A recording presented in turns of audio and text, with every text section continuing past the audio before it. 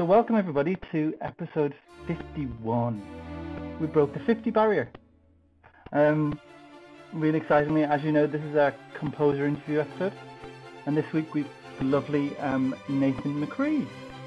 So I am the original composer for the music for Tomb Raider, the Tomb Raider computer games back in 1996, 97 and 98. That was the first three Tomb Raider games. I've been in the industry since 1993, still working in the industry now, 26 years later. Done over 60 titles, published titles. About half of those probably I've written music for, and the other half done sound design for, and other capacities. I ended up as audio editor in my field of work, or expertise. So yeah, kind of at the top of my career ladder at the moment. And more recently, I decided to write the Tomb Raider suite, which was an extension. Yes, excitingly. An extension of the original themes from Tomb Raiders 1, 2, and 3, all sort of put together into a nice little package for a live orchestra. And that's tour now, isn't it? Well, yeah, we're I wouldn't say it's touring, but we're putting on shows as and where we can get the right interest. Yeah, we started this project with a live show at the Apollo in Hammersmith in London. Yeah. Back in 2016, which was the final event in the 20th anniversary celebrations for Tomb Raider, and the show was clearly a success to us, and so we decided to raise some money to record the album at Abbey Road with the Royal Philharmonic Orchestra. So we set up a Kickstarter campaign to raise that money and achieved 121% of our goal. So yeah, off to Abbey Road we went, and we recorded it in October 2017. It was mixed and mastered at Abbey Road in February of 2018, and we released the album on digital download on all the digital platforms in October 26th, 2018. So not long ago. And we've just released the dual case CD. Yeah, literally yesterday. So. Oh wow! Yeah, it's all coming together nicely. And do you think that obviously you've done the live show? Would you like to kind of do that again, or would you like to expand on it, or would you like to tour it? Yeah, of course. Yeah, I mean, we did another one at the Royal Festival Hall in the South Bank, London, which was also fantastic. Yeah, of course, I want to do more. It's a real buzz doing those shows. It's I would say 2 days of quite intense work, and it's a real adrenaline ride. So yeah, I enjoy it. So yeah, of course, I want to take that show as far around the world as possible. We've got a number of avenues which we're looking at the minute.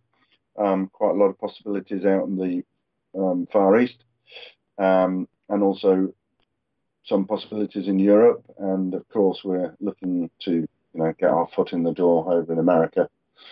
We've had a couple of spots in America, but not the full suite has been performed yet, so I'm looking forward to that. Out of interest, how did the whole thing come about with the Tomb Raider suite? Well, it was an idea which I've had since as early back as 1999. 1997. It was after Tomb Raider 1, and we were working on Tomb Raider 2. I had a phone call from Decca Records, who wanted to release the Tomb Raider album at that point. To cut a long story short, it didn't happen, but it gave me the idea to release, or at least write, this suite. You see, the cues in the games were actually much shorter, some of them 30 seconds or only 20 seconds long. And those pieces that I liked and that were quite popular by the fans warranted extending out to at least 3 minutes in length. So a lot of the work that you hear in the Tomb Raider suite is actually new. About 50% of the album is new material, and that's been sort of carefully inserted into the existing tunes in the same style as I wrote, 20 odd years ago, so that it sounds like those sections have always been there. And a lot of the feedback I've been having so far is just that. People have said, "Oh, this is great. Sounds like these tunes have always been written this length," and how, sort of fitting with the originals they sound. So, yeah, that was the original idea, and like I say, sort of 20 years on, we managed to get it all done. And was it nice kind of dipping your toes back in the old days? Yeah. To begin with, it wasn't. To begin with, I thought I was going to really struggle from, lack of motivation, because quite often, as a composer, when you revisit music that you've written a long, long time ago, you're always thinking, "Oh God, I could have done that better," or "Oh, if only I'd done this," So, your best piece is always your last piece.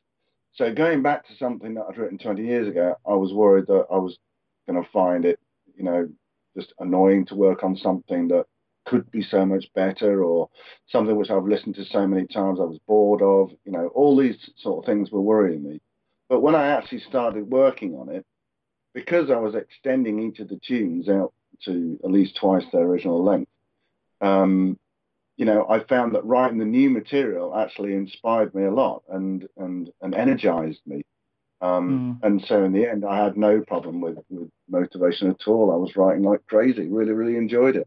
3 months in the studio, and it was, a really, really good time. I thought it was fantastic. And obviously the music for Tomb Raider 1, 2, and 3 is quite literally iconic. Mm-hmm. Did you find that going back to it many years later, how kind of your style had changed and how you wanted it to change, or you wanted to stay the same? Well, my writing techniques have changed over 20 years, of course. And so I had to be mindful of that and just make sure that I didn't steer away from, the writing style that I'd done, 20 years ago. So it was a conscious thought of mine, and some tunes I did, stray a little bit from the beaten path, as it were, and had to sort of, say to myself, "No, that's not right. Cut that out. Let's go back a bit, and keep it simple." Yeah. So yeah, but I was also quite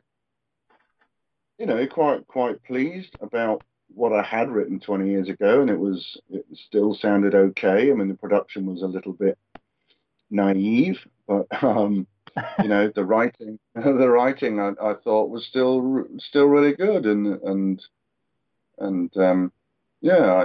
like I say, I enjoyed working on it. I enjoyed revisiting it. Cool. And out of interest, with the original Tomb Raider games, I mean, it's a long time ago now for both of us. How did those actually come about? The original, how did it come about that you did Tomb Raider 1, for example, and then obviously that progressed to 2 and 3? So I started out at Core Design writing chip music on the Sega Mega Drive, and one of the games I was working on, I think it was either 1994 or 1995. It was Asterix and the Power of the Gods, and for this, Steph, who was the lead designer and programmer on it, he said, "Oh, I want a whole album I want orchestral music," and I was like, "What, orchestral music on the Sega Mega Drive?" Are you sure? It's on this little chip, and he's like, yeah, go on, it'll be really funny. So he picked a load of classical tunes, well-known classical tunes, all sorts of things on there, Mozart, Beethoven, all sorts. And he basically picked music that was out of copyright time, so out of license, so it's sort of free to use. And so my job was to basically convert all these orchestral scores to 6-note polyphony on this little chip, on this Yamaha chip. So I did all of that, and it came across really well, actually. It was really funny. And just at that time, we switched over from the chip machines onto the CD consoles. So suddenly, we weren't restricted by this little Yamaha chip. We could actually write, CD quality music and, for singing and guitars and the live orchestra if you wanted to. So, because I'd already been doing sort of orchestral music, albeit on the chip machines. When the CD stuff came in, there was a game we were working on called Soulstar, and the guys that were making that said that they wanted something like John Williams' Star Wars music. So I was like, I was doing chip-based tune, suddenly, catapulted into we want John Williams' Star Wars music. It was like, what? Yeah, so only a little thing, Exactly. So that was a massive sort of leap forward. But, I think I sort of did something that was similar. I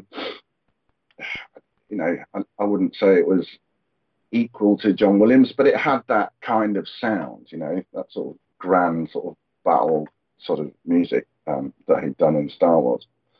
Yeah. So there was that, and then there was another game, Swagman, that wanted classical music, and then there was another game, Heindel, that also wanted classical music. And then Tomb Raider came along. So, by the time Tomb Raider came along, I was just kind of automatically labelled as the classical boy, If there was a project that needed classical music, it just automatically came to my studio. The other guy, Martin Iveson, he was doing mostly rhythm-based music, dance beats and break beats and stuff like that. And so he was more sort of electronically focused. And he would get all of those games. He did lots of live guitar work as well. So it kind of just naturally came to my studio, and nobody questioned whether anybody else should be doing it or not. It was just automatically mine to do. And it didn't seem like anything different to me either. It was just another game that needed some orchestral music.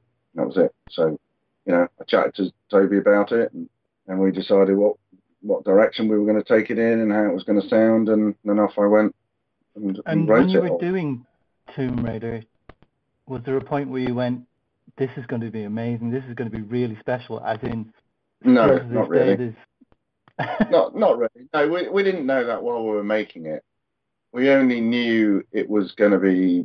We only knew it was going to be big when, the magazines and the TV people and all that kind of thing started rolling up. We just started to get a lot of attention from the press. And... yeah, and then I think somebody heard about how much money the marketing division at Eidos were going to be spending on it, and then we knew it was going to be huge, because once we knew about the marketing budget, we knew that Eidos were taking it really seriously and throwing some money at it. And once that happens, I think usually you're your chances are pretty high for success. The kind of effect that it's had ever since. I mean, what was it, 1996? It was 1996, yeah. The first one came out in October. So I was just born. I wish. Oh, you're just a whippersnapper. No, there's a few more years on me, unfortunately. I'm hitting one of the big ones this year. Yeah? What is it, your 30th? Oh, I wish. 40th. Okay. 5 months to go. And funny enough, I was just talking about it earlier, saying I've not planned anything yet. Well, you don't need to, do you? I mean, it's good enough just making it, just getting there. Yeah, definitely. And how did you kind of approach recording the original Tomb Raiders? Obviously, you were known as the guy who did the strings and stuff, but was there any particular way that you did that, or? Well, I had a couple of synthesizers, a couple of Rolands. One actually had the keyboard attached to it, and the other one was just a rack version of the same thing. And each of those machines I had expanded with these sound cards, which give you extra patches, extra sound. And so I bought the Orchestral 1 and Orchestral 2 expansion packs with both of those machines. So I had lots of orchestral sounds at my fingertips, because, we didn't have sample libraries back then. Computers weren't fast enough on to run real-time samplers. It just wasn't possible. No sample libraries, no stems. No, nothing like that. Nothing like that. So everything was MIDI. Everything was running live from Cubase. Everything was running live through the mixer. You've got 3 separate stereo outputs on each of those machines. So effectively, I've got 12 physical audio channels to play with, and then I've got 64 notes polyphony on each machine and 16 MIDI channels on each machine. So it's like, you've got sort of 16 instruments, if you like, simultaneously on each machine. So 32 instruments, that kind of makes up an orchestra, particularly when one of those instruments might be, say, strings, a strings pad. So you've got all the string instruments taken care of with one sound, for instance. So having 32 sounds playing simultaneously, you've got enough there to sort of build up an orchestra. And so that's what I did, really. I just kind of made an orchestral sound that was fairly minimal. I didn't fill it too full. It wasn't as busy as Soulstar, for instance. It was much more laid back than that. I wanted there to be room for the player to think. And if you bombard them with busy music, there isn't any time to think. And, Tomb Raider was very much about walking around and search and discovery, yeah.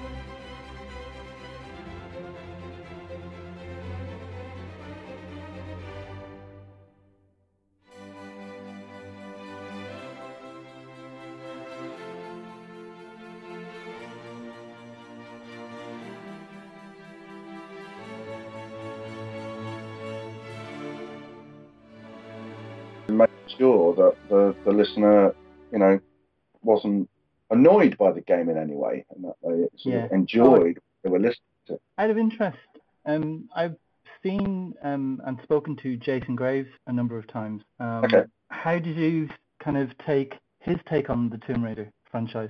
Well, he was writing for the reboot series, and Lara Croft is very different. The style of the game is very different. Mm-hmm.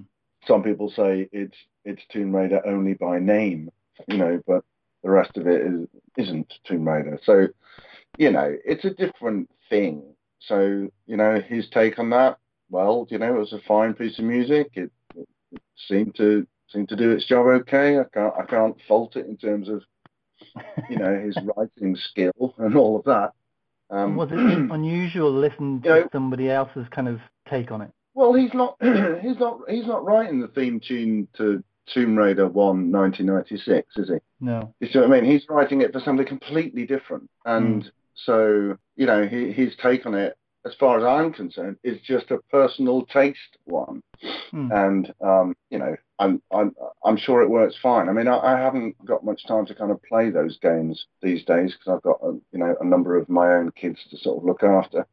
So it's difficult to get to those big console games. But, from what I understand, the theme worked okay. I don't know whether it's... Recently, we've seen quite a lot of remakes being done, like Spyro and Crash and all that kind of stuff. And how would you feel if somebody turned around and said, look, we're going to redo 1, 2, and 3, Tomb Raider 1, 2, and 3. Would you be interested in being involved? Well, of course I would. Yeah. Yeah.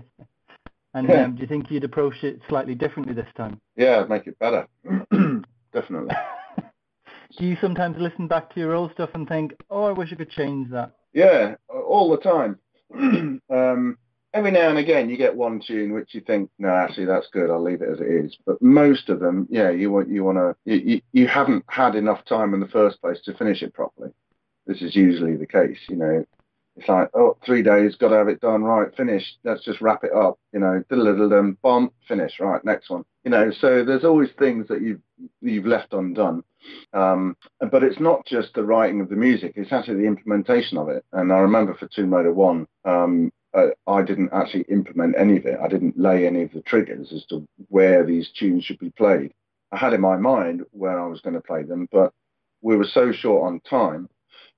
Literally the weekend before the game was released, it was going out on the Monday. And on the Friday, I said to the boss, Jeremy, that, when you're ready for me to start plugging in the tunes, give me a call and I'll come in and I'll lay down the triggers. Well, nobody called me all weekend. And when I went in on Monday, I was like, well, what happened? And they said, oh, well, we just got on and did it because we're running out of time. So we did it and it's gone. The game's gone already. And I was like, what? All my work and someone else had just gone and put it in, and I was quite annoyed about that. And then, of course, when the game came out and I started playing it, I was horrified because the tunes had either been triggered in places where I didn't want them to be triggered, or other things were happening that were cutting the tunes off and they weren't being allowed to play for long enough. And it was a bit of a mess as far as I was concerned. But 6.5 million people seem to like it, so I'm not gonna undo what was done. But I think if there was a remake, I think I could make a million improvements because in my opinion, there's a million things wrong with it. Mm-hmm. So it would be good. It'd be good to do it and get it right. Yeah. Excellent, and give it that full kind of lush orchestral feel. Yeah, well, I'd certainly put a live orchestral score in there. That would be the first thing to do because do a bit of John Williams. Well, having a live orchestra just sounds and feels so much better. Yeah. The emotion is much more there than you can get on your own with a box of tricks. Definitely. Having 120 people all putting in their own emotion. Something that must have been, speaking about that must have been really special working with the RPO. Well, yeah, they're just all brilliant. It's like having 120 brilliant musicians all together. None of them are bad. So, and especially in such an iconic studio as Abbey Road. Yeah, although I've been to a few big studios in my time during my career, and once you've been to one, it's pretty much like you've been to all of them. It's just a slightly different spaceship, but basically each one is like a spaceship. So, from that perspective, it's just like any other studio. It's only when you start walking around Abbey Road, through the corridors, into the canteen, stuff like that you start to realise that it's a little bit different. And that's just simply because of all the photographs on the walls. You see all sorts of people there, David Bowie, obviously the Beatles, but Obviously. scores and scores of films that like, oh my God, that was recorded here. No way, that's my favourite film. There's all of that. So you could spend hours just walking through the corridors, just looking at everything. The photographs are just fantastic. Yeah, I know that Gareth Coker did the score for Ark there a couple of years ago. Right. And that's a fantastic score. Yeah, it's a great place. It's a great place to go. Just from a sort of historical point of view. It's just fascinating to see it sort of still be there, and like I say, just sort of be in a place where so many great names have been and recorded. And it seems to be one of the places that's very much loved by everybody who records there, be they video game music or recording artists. Yeah, and I think that's credit to the people that work there. Everybody I met there was really, really lovely. From the top engineers all the way down to the people that clean and bring you a cup of coffee or a glass of water, or serve at the bar. I mean, they're all just really, really lovely. It's like one big family. There's a bar there? Nice. There is a bar. Yeah, there's a bar and a canteen. Oh wow. Yeah. Well, mate, it's the Rolls Royce of recording studios. You'd expect them to have a bar, really. I'd love to. One of my all-time kind of things I'd love to do is to watch somebody record a score. Doesn't matter where it is. I mean, Abbey Road would be amazing, but honestly, it could be a local shed, but I'd be happy. Well, you never know. Next time we get into the studio, I might get you across. That'd be amazing. So now with the kind of Tomb Raider Suite done and the album, the vinyl out and everything, and you said the CDs went yesterday, or? The dual case CDs are out. We're still in production on the vinyls, and then we've got a deluxe tin CD which is coming from China. So there are two more releases, if you like, on our sort of milestone calendar. Yeah. That should happen. What next? Well, there's a few things. As part of the Kickstarter stretch goals, I wanted to release the original soundtracks from Tomb Raider 1, 2, and 3. That is, unchanged cues as they were in the game, including all the cutscene and FMV music, but without the sound effects and voiceovers. So it's literally just the music that existed in the game. And I wanted to release those 3 soundtracks and possibly a synth mix version of the Tomb Raider Suite. I know a lot of people want to hear that. So there's kind of like 4 albums there that I'm going to be starting literally this month. And then after that, we are going to be focusing on the Composer Buffet reception in San Francisco. Okay. Yeah. And apart from that, we're pushing out shows all the time. We're in negotiations for several places to do live shows, so all that takes a little bit of work. And also we're making a documentary about this whole process, which is about 2 months away from being finished. I think it's something like that. Oh wow! Yeah, that will be really interesting. Yeah, we're quite chuffed about that. There's still a bit of work to do on there. Still a little bit of filming to do, but it's coming together. It looks like we've got the teaser trailer now. Have you seen the documentary called Beep? I have. I was in it. Oh, okay. Yeah, Karen. She's been on the show previously. She's lovely. Right. Yeah. No, I met Karen. Good fun. Good to talk to. Yeah, definitely. There was a conference in Ireland, and I went over. Karen asked me to come over and be sort of interviewee on stage with her, which I did. So we spent the weekend in Ireland drinking with all that. Where was this? Was this Dublin? Yeah, it was at the music conference or something. I can't remember what it's called now. Okay. That's my stomping ground. Is it? Yeah. I mean, where I'm originally from is probably about half an hour from Dublin. Right. Okay. I lived basically by the beach in a tiny little village. Oh, it's gorgeous. Yeah. I mean, my dad still lives there, so it's nice to go home and. Yeah, of course. I bet it is. Yeah, you really appreciate it. Yeah. And I got good beer as well. And hopefully you had a good pint of Guinness when you were over there as well.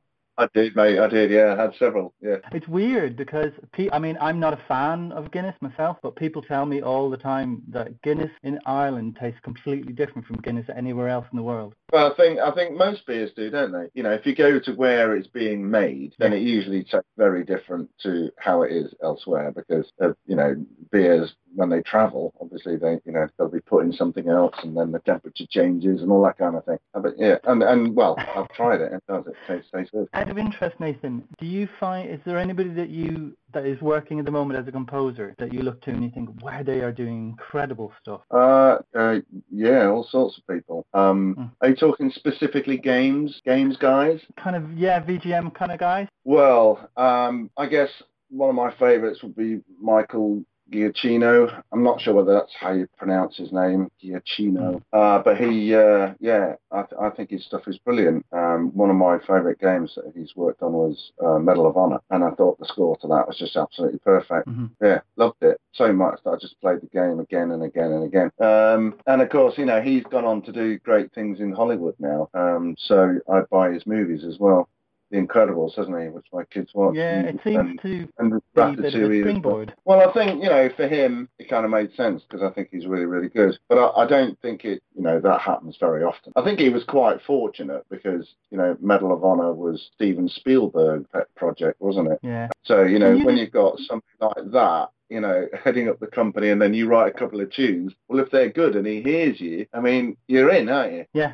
I think really you need to be working on something pretty big, pretty, famous for you to get noticed, like Hollywood. You're more likely to get noticed the other way, I think. If you've done a Hollywood movie, you're more likely that someone in the games industry will say, hey, let's go and get so-and-so, that movie. Let's see if we can afford him. And then usually you can't, and you have to get somebody else.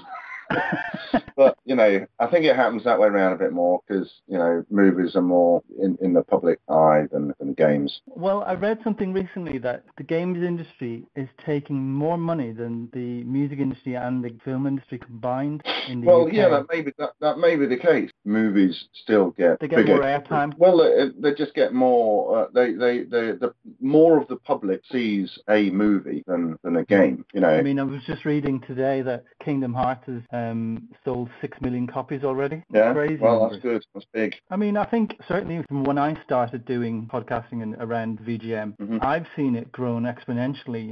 Seen people winning BAFTAs for games. 15 years ago, you never would have. No, absolutely, and that's something which I've been shouting about for 20 years. Games composers should be given greater recognition than certainly they were 20 years ago. And it's nice to see that VGM is kind of riding alongside the popularity of vinyl as well. Yeah, it's certainly moving in the right direction now. Like you say, we've got the award ceremonies for games now. Yeah, there's more live concerts going on, and not enough. The vinyl seems to have kind of kept things alive a little bit like that. It means that definitely. We can kind of remaster old game soundtracks and get them out on vinyl, which is brilliant. The vinyl VGM community is so hungry, and it's crazy to see the kind of stuff that gets released and a couple of weeks later it's selling for 5-6 times what it was sold originally for. Yeah. And it stays that. It's a bit like Lego. It stays like that. So there's a lot of nostalgia there for people, and there's a kind of period of computer games, a sort of era, if you like, where we weren't recording any of it. Nowadays, great. You've got screen captures, all sorts of things. Ways of taking photographs of your games and streaming it, and all sorts of things. So it's easy to record a game these days. But 20-25 years ago, it wasn't really possible to record a game. No, and I mean what I've seen now. What I've seen now as well is something within the VGM vinyl community is there's a lot of bootlegging. Right. So games that were released 20-30 years ago that nobody had the soundtracks for, they were never really released. People are doing them themselves. Yeah. And how do you kind of feel about that? Well, for example, somebody brought out Tomb Raider 1, 2, and 3 on vinyl. Well, first of all, I mean, legally they'd struggle to do that if they wanted to make money from it. You need a license to do that. Well, look. I mean, I have to admit, I'm not massively a fan of bootlegged vinyl. As good as it can be, I'm not a fan. If I was a fan of a particular game with a particular soundtrack that somebody had written, I wouldn't buy a bootleg of that because it's not done by the guy that wrote it. Yeah. I would want the recording of the guy that wrote it, the original recordings. Or remastered by the guy that originally wrote them. That's what I would be looking to buy. If you buy somebody else's version, it's effectively a cover. Well, personally, I wouldn't want that, but that's me. Yeah, I'm exactly the same. I think for nostalgic reasons, you want the original material, don't you? Totally. You don't want some changed version. I mean, this is one thing what I've also seen. Sorry, what I've also seen is people who are getting things printed for themselves. So there's Right. only the one copy. They're not selling it. It's going nowhere except their own home. I've seen that a couple of times.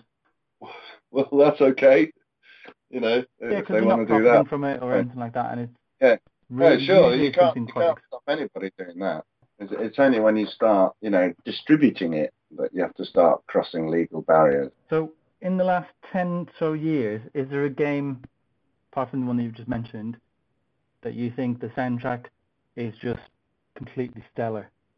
Oh, yeah, I can think of a couple. So one of them going back quite a bit was a game called Homeworld by I think it was Sierra that made it.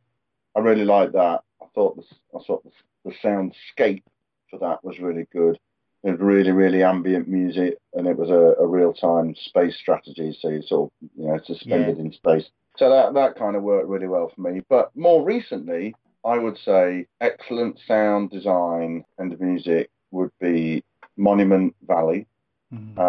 Also, I think there's not much sound design in this, but certainly the music for me works really well, and that's in Smash Hit. Really like that. I'm just trying to think. These are the only games I play these days because they're on my mobile. Yeah. I haven't played any of the big console games for ages because I just haven't got the time. It sounds like you're really, really busy as it is, though. Yeah, I am crazily busy. So fitting in console gaming with your kind of schedule can be obviously very difficult. Yeah, look, I'm up at 5 o'clock in the morning, right? Because I've got small kids, right? So I'm up at 5. By the time they're all off to school, 8:30, and I start work through till 5:30, 6 o'clock. It's like bath and bedtime. So I do all that. About 8:30, 9 o'clock, they're asleep. Well, at that point, mate, so am I. I'm just like, that's it. My day's over. Me too. I'm into bed and then I'm up again at 5 o'clock. There's no time. There's not a minute in that day when there's a time to, sit down and game for an hour. Absolutely no way. I'm lucky if I get 30 seconds on Real Racing 3 or something like that.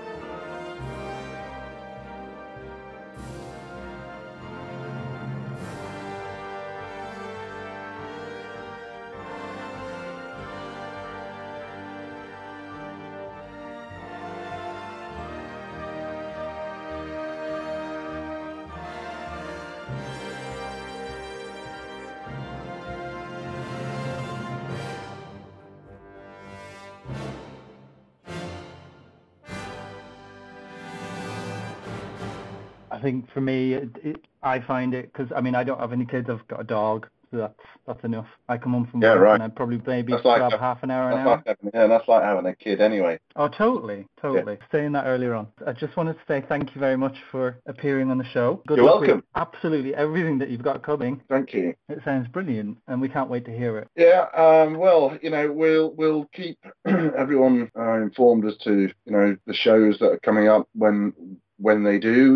We stick them up on the website, so you can find information there about that. Let us know, and we'll let people know as well. I do have one final short question for you. Okay. Out of the music that you've written for Tomb Raider 1, 2, and 3, is there any particular piece that you're really, really proud of individually? Well, yeah, probably. Hang on, I'm just looking at my contents page now to remind myself. Well, from the games or from the Tomb Raider suite difference? Give me one of both. Okay, from the games, I'll probably say Venice, just because it was a exercise in stylizing, I suppose. Tomb Raider 2? Yeah, Tomb Raider 2, Venice. Love that I was going to say episode, level.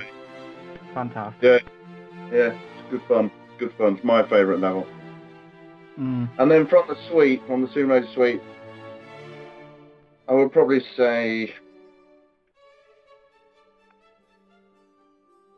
I'll say In the Blood, because it's a new piece, and I just thought the way the arrangement worked with the melody was really good, and yeah, starts really lovely and ends quite dramatically. So yeah, I would say I'm most proud of that one. Awesome. Well, again, thank you very much for taking time out of your very busy schedule. No problem. Thanks for chatting. It's been really good. No worries, and we'll speak to you soon.